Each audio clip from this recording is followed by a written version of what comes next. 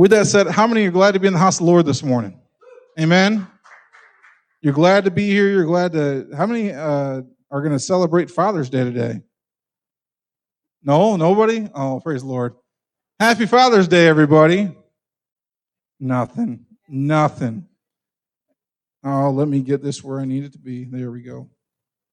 And to you. Thank you, Mike. I appreciate that. If you're a father, raise your hand. Happy Father's Day, guys. We have a gift for you at the end of service, or if your dad's not here and you want to bring a gift to him, we have a gift for you at the end of service that you can pick up that were artfully made by Jenny and Bobby with Eventful Sweets. Use them. They're good people. So that's how it goes. We're going to do sponsorships. Yeah, right. Yeah, right. We'll do little sponsors, right? No, we can't do that. We get in trouble? No. Hey, again, thank you to Tim for ministering. Listen, please continue to keep our nation and its leaders in your prayers. Please continue. You see the news. I see the news. We don't need to rehash the news. It's all pretty depressing right now. But I believe that good things are on the horizon, and we're moving forward with good things. We are hoping and praying that by the end of summer here, we can kind of get things back to normal, get things gearing up again in ministry, and then also want to do some sort of church picnic and have some people come together and let's roast a pig or barbecue something and just have fun with that. It'll be a good time. Before we get in the message this morning, let's go before the Lord in prayer. Lord, I thank you so much for the message this morning. Lord, I thank you that even in this kind of strange season it's been, Lord, that you are still speaking to us. You're still showing us and guiding us where to go and what to do. Lord, I pray that we would be led by your Spirit in everything. Not by our emotions, not by media, not by culture, but by your Spirit, by your word. Lord, we thank you and praise you for it in Jesus' name. Amen. Amen. How many know Father's Day can be a mixed bag of emotions for many people, right? Some people have fantastic fathers. Grade A+ fathers, right? Kids, my kids, right? Best fathers they ever had in the world, right? Right, Steve? Where's Johnny? Johnny, best dad ever, right? Yeah, okay. People that were there for them, they were supportive of them. Great fathers. Some may not have had a father in the picture, right? Some fathers were abusive, some were jerks, some were all these different things. So when we think of our father, there's a lot of different emotions that can come up. For some people, their fathers are already passed. And so if their father's passed, this could be a painful time for them. Mother's Day can be a painful time for some people, and different days of the year that we celebrate these things. And we think, what about the people who are missing fathers or missing mothers? And so if we think about our fathers, just for a minute, think about your father. And if you don't want to answer, that's okay. Just say pass, and I'll be more than understandable. But when you think of your father, Susie, what's one word that you think about when it comes to your father? Love. That's a good one. Jenny? Faithful. Katrina? Goofy. I might regret this. Eli? What's one? Cool? Yeah, I prepped him for that one. How about you? Fun. That's always a good one. Mike? Strength. Dream. Fantastic. Carol?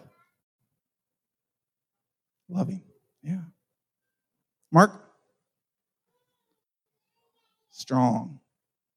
When we think of our fathers and we think about the words that we, for some people they say, I don't want to, that's a sore subject. I don't want to talk about that subject, because for some it's respect and honor and love and strength, right? And for others it's emptiness and anger and fear. When we think about our fathers, a lot of times, it's kind of interesting. As when you're a kid, when you're a teenager, you don't really know your dad. You just don't. He's the guy. He's in charge. He's there. And so you have this picture of a father. And as you get older and as you start to go experience the things of adulthood, eventually you start to see your father not just as your father, but as a person. As someone who goes through struggles and trials and goes through stuff. So you become familiar with him. You become familiar with having the same experiences he did. He says, you'll never know what it's like until you go through it. So you'll never know what it's like to raise kids until you raise kids, right, Steve? You never know what it's like. You never know about the decisions that are made until you have to make those decisions. And then now you have an informed decision about the way your father did things. Now, my dad, it's interesting. I just saw my dad. I was in Michigan, saw my dad with my sister Katie's wedding. And it was kind of a strange thing because I saw him walk my sister down the aisle, and I don't know, I got kind of this weird feeling of, man, my dad is kind of getting up there in age, and he's retired now, and so you kind of feel like, oh man, Dad's getting older. And so I feel like, man, I'm just now starting to become familiar with him, but now maybe that familiarity only lasts for so long. My question to you this morning is this: not so much are you familiar with your earthly father, but are you familiar with your heavenly Father? And that's a real question for a lot of people. When we study Scripture, we see the nature of God, and specifically what we call the triune nature of God. So we have God the Father, God the Son, and God the Holy Spirit, right? You're all following along, right? God the Father, God the Son, God the Holy Spirit, and that is known as the Trinity, right? Pretty basic stuff. It's the Trinity. God the Father, God the Son, God the Holy Spirit. As Christians, we pray to the Father through the Holy Spirit in the name of Jesus Christ. Amen? Amen. That's the way it should go. We pray to the Father through the Holy Spirit in the name of Jesus. And we know about Jesus. We know about God the Son, right? We're all very familiar with Jesus. And we should be, because we're Christians. Amen? It would be pretty tough to be called a Christian and not be familiar with Christ, right? We know about Jesus. We know about a lot of the accounts and stories that happen in Jesus' life. And in fact, we try to follow them as examples in our own life. We pray for the Holy Spirit to use us and to comfort us, to be near us, especially in times of trouble. But I wonder, and we've covered this a little bit, but do we ever look at the character and attributes of God the Father? Who God is God the Father. When we look at God as God the Father, we can look at him through a few different lenses. And so I want to bring you to some scripture this morning to describe who God is, not only as just, a lot of times we think of God as just, well, he's God. He's out there just as God, right? But when we understand the Trinity, when we understand that we serve one God and in three persons, right? So God the Father, God the Son, God the Holy Spirit, each having individual personalities, each having individual personality is the best way to say it, but that we serve one God in three persons, and it is the great mystery of our faith. The first word that we see in Scripture to describe who God is, who God the Father is found in Genesis 1:1.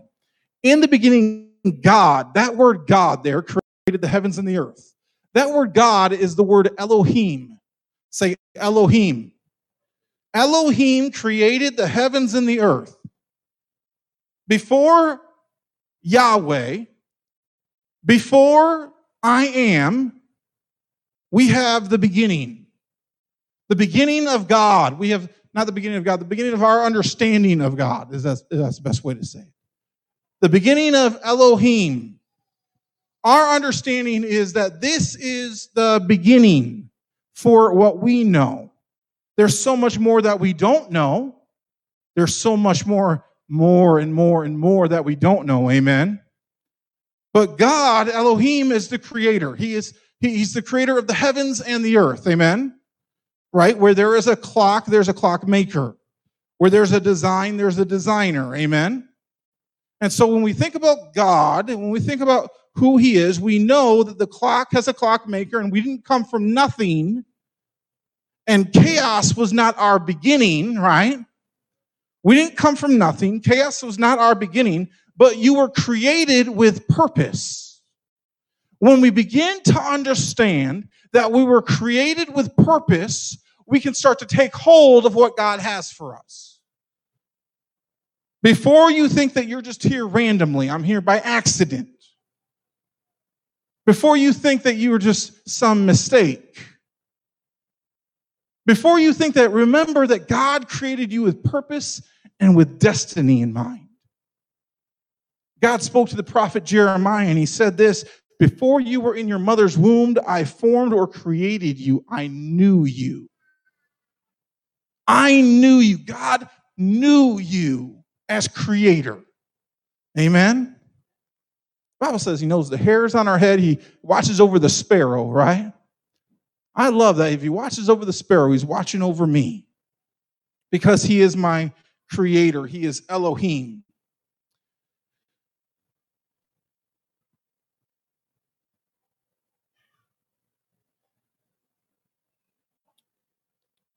A lot of times it's easy for us to see God as our creator, but it's difficult for us to see him in other ways. It's easy to see God as our creator. Man, God, you created everything. That's amazing. But it's difficult for us to see him in more personal ways. And so when we look at the personal name of God, go to the next slide. The personal name of God is Jehovah. Say Jehovah. So when we look at the personal name of God, the everlasting God who keeps his covenants, right? The first word that comes to mind is Hasur. Say Hasur. Its name, it means the rock. Say the rock. It means everlasting, right? How glad are you to know that God is everlasting? That God is steadfast. He changes not. Malachi 3:6, for I am the Lord, I change not. For I am the Lord, I change not. He's not swayed by cultural or political climate. Aren't you glad? Amen. He's not swayed by those things. His truth is constant. How important it is to know that in this age of changing opinions and cultural chaos, the Lord remains steadfast and true in all things. He remains steadfast and true in all things. He is Jehovah. Now we're going to get into some more of the personal names of God in just a minute. And then we think about the Hebrew form of the word for God. Go to the next slide. Most scripture will see it spelled in this way, Y-H-W-H. And we pronounce it Yahweh. Most of the time if we're spelling it phonetically and whatnot, it kind of looks like that. So we say Yahweh, and then we refer to Exodus 3:13 through 14. It says this, then Moses said to God, indeed, when I come to the children of Israel and say to them, the God of your fathers has sent me to you, and they say to me, what is his name? What shall I say to them? This is Moses speaking to God. God, give me a name. That's what he's saying. He's saying, God, I believe in you. I'm talking to you. I'm having conversation with you. But who are you? And God said to Moses, I am who I am. And he said, thus you shall say to the children of Israel, I am has sent me to you.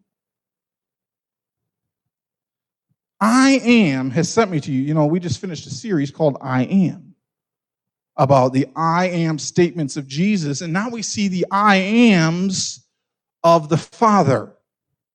We saw the I ams of the Son because it's a direct reflection of God the Father. Amen? How many know the Son is a direct reflection of the Father? That's just kind of how it goes, right? So Christ the Son is a direct reflection of God the Father.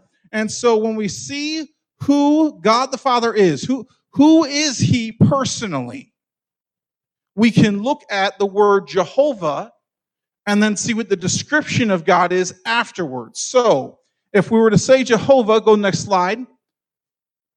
We see Jehovah Elohim. Genesis 1 verse 1, he's the creator. We know that, right?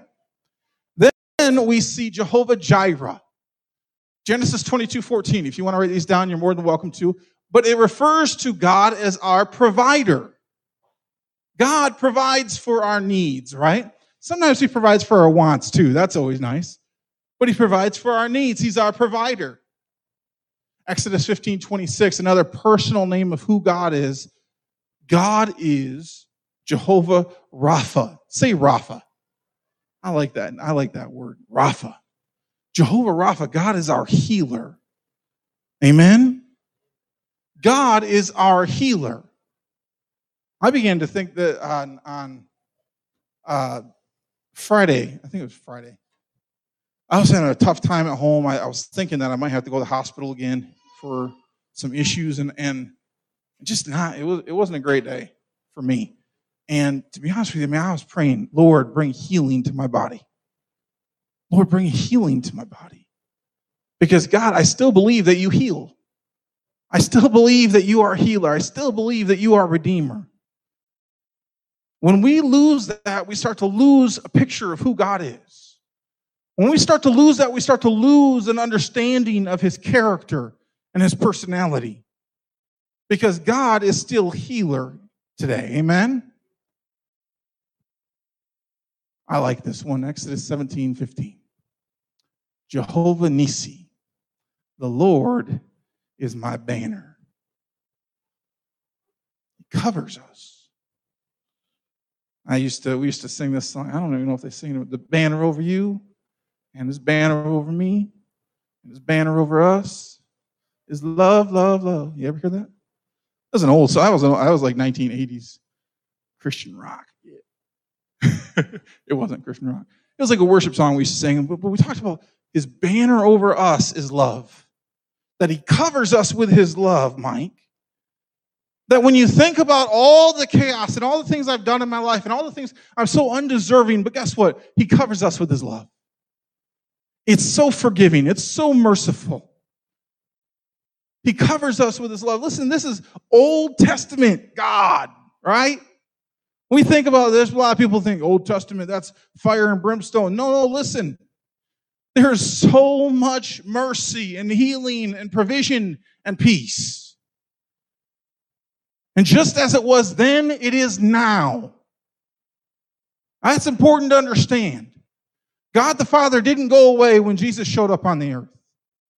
He is still high and lifted up, right? His train fills the temple. Come on. And his banner over us is love. Judges 6:24. Jehovah Shalom. The Lord is my peace. I'm not saying this is like I'm not saying that this is the most important one because it's not. But man, how many know we need to know God is our peace during these times? We need to understand God is our peace during these cultural, political times. When we look at it and go, you know what? I don't understand it. I might not be happy about it. It looks like in some ways evil is overtaking the world. But God is in control. And even though I can't see the whole picture, I know that he is Jehovah Jireh, my provider. Even though I can't see the whole picture, I know that he is Jehovah Rapha. He will bring healing where there needs to be healing. And I believe that's happening in some places. That he is Jehovah Nissi, he is our banner, and he is Jehovah Shalom. He will bring peace, whether now or later. Eventually, the peace of Christ will overcome. Amen? I know we're in a tough spot right now. We're in a tough place, in a weird time in history. I think about Scripture, and I think about what Jesus says about it. He says, listen, in this world you will have trouble. But fear not, I have overcome the world. Amen? God the Father, God is our peace. I like this last word, Abba. When we think of the word God, when we think of God the Father, we think of Abba. K-Doll. Did you have a close relationship with your dad? He passed, I know, but did you have a close relationship with him? You don't remember? You're very little? How many had a really close relationship with their father? Hey, Jeff, you did. Jeff? You had a real close relationship with your dad? You give him hugs a lot? Not so much? Not so much, huh? You tell him you love him a lot? Yeah. How many, Peg, you said you have a close relationship with your dad? Sometimes little girls have a different relationship than little boys do, right? So little girls climb up on their daddy's lap, right? Only until, Eli still does it with me sometimes, but it's good. I told him this morning, I was ruffling his hair, and I said, oh, no, you're going to have a little mustache soon, and I can't give me kisses and stuff anymore. It's going to be awkward. When it's just you and your dad, you just give you big hugs, the tightest hugs you can think of, right? You feel peace and you feel comfort. You feel safety and security because that is your daddy, right? So when we think of Abba, God the Father, we think of our daddy. We think of safety and security. We think of someone wrapping his arms around us and saying, it's going to be okay.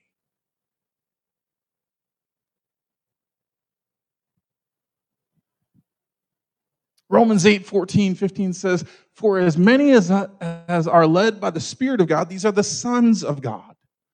For you did not receive the spirit of bondage again to fear, but you received the spirit of adoption by whom we cry out, Abba, Father. When we think of the word Abba, think Daddy God. Daddy.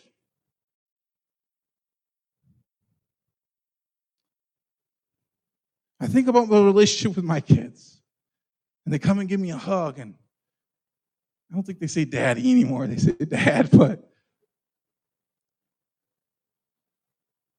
I want to know I love them. I care for them. Their security, their safety there, right? And so when we think about our relationship with God the Father, it encompasses, Abba encompasses every part of who God the Father is. The picture is that he's the protector. He's the comforter. He's the peace, right? He's the redeemer. Because that's our picture of Abba, Daddy. But so many times how we view our earthly father reflects how we view God the Father. For many people, their relationship to their natural father has directly impacted the relationship they have to their spiritual father. Now, there was an idea that was promoted by the minds like Freud and different psychologists who believe that God was made up. They believe that God was made up, and there's a specific name used called psychodynamic psychology. I'm not going to ask you to repeat that. It's a big word. Psychodynamic psychology, and follow with me here.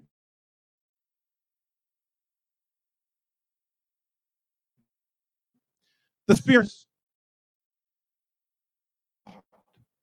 it will determine our view of God because we're just making him up anyway.